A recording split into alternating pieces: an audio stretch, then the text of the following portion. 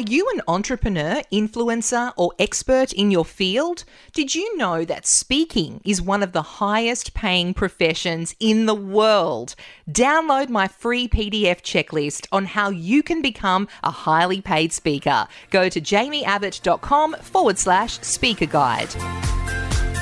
Welcome to Perfect Public Speaking with Jamie Abbott. Should you ever speak for free? That's the topic of today's episode.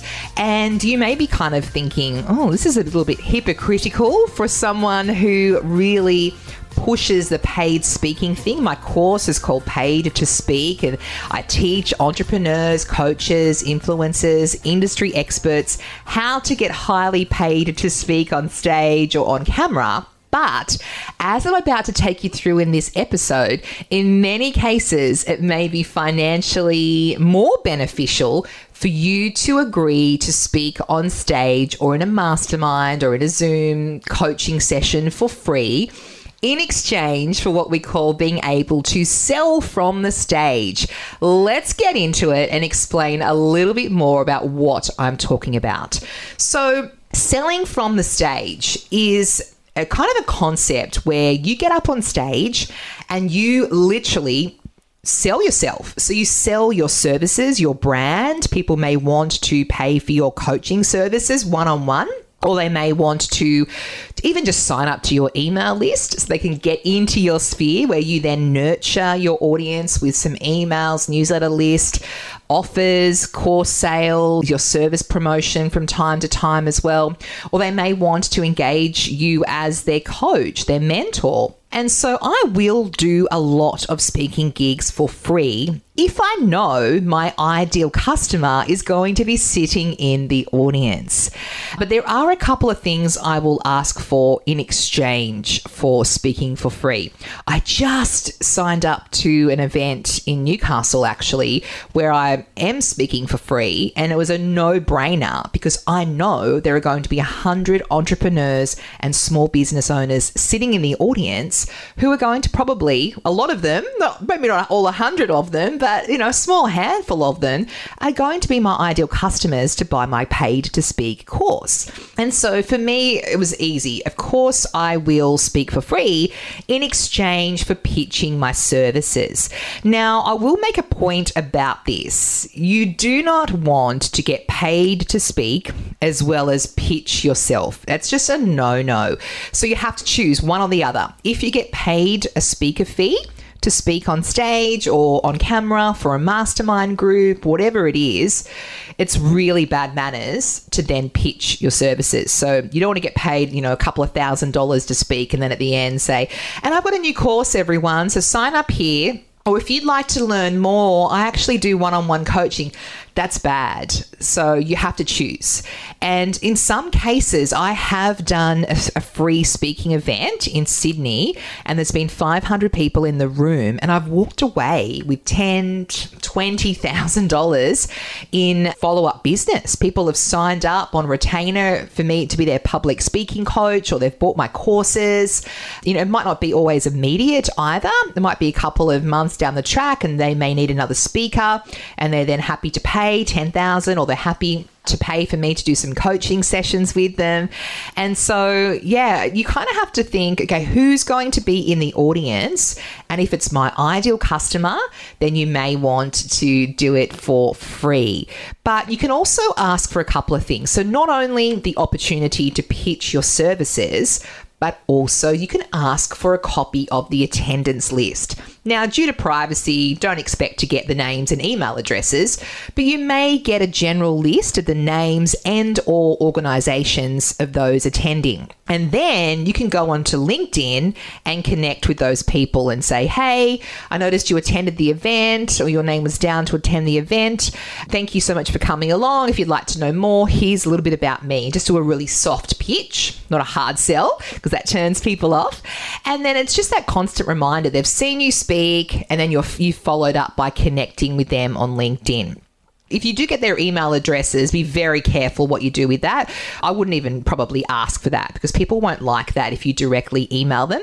But get a copy of the basic attendee list. It's also good practice to do this because you can then really tailor your presentation knowing who is in the audience. So that's really great.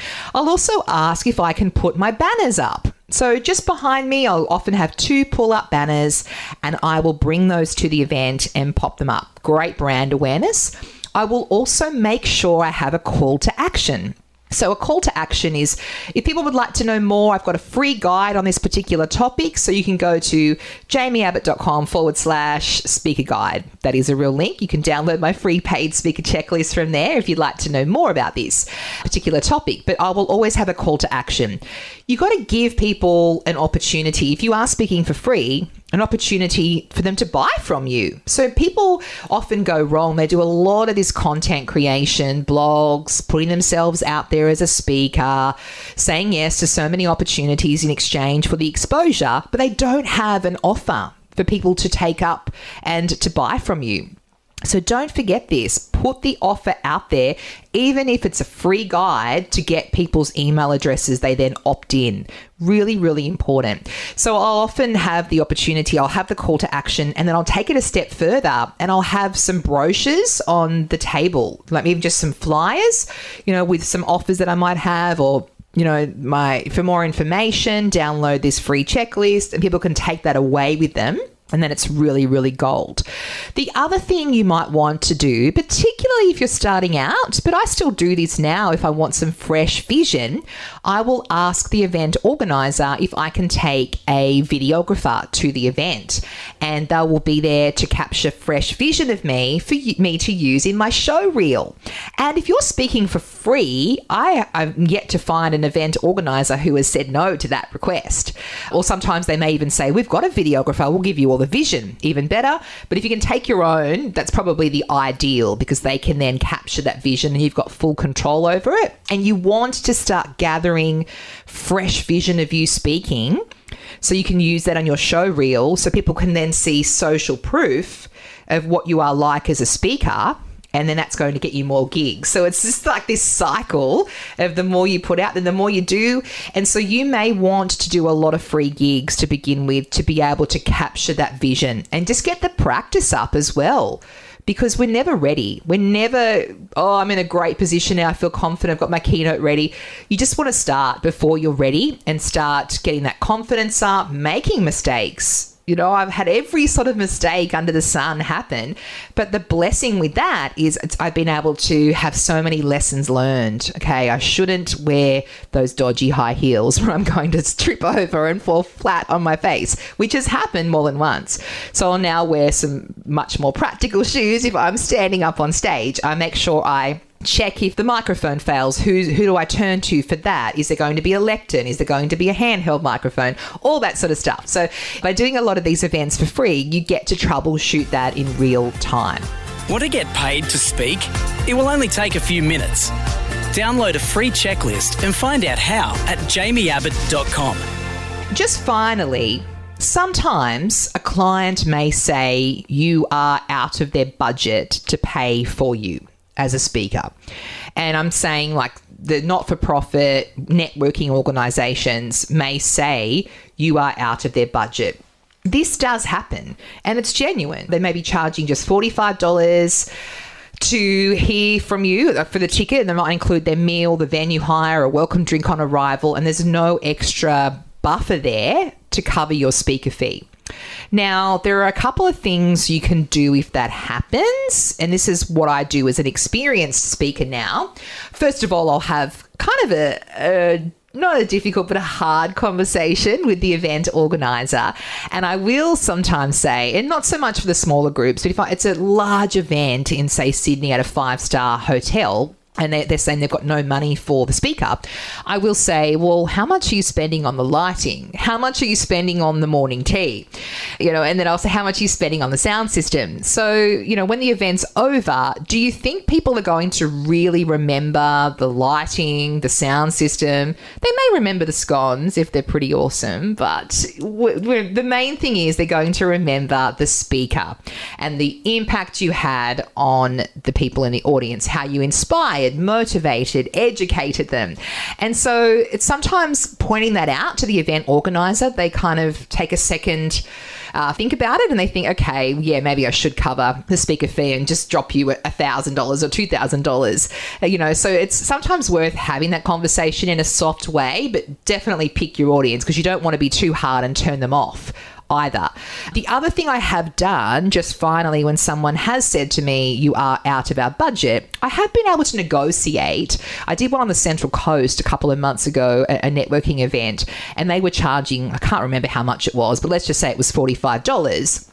I did say to them, well, how about we add an extra $10 to that ticket price for the event?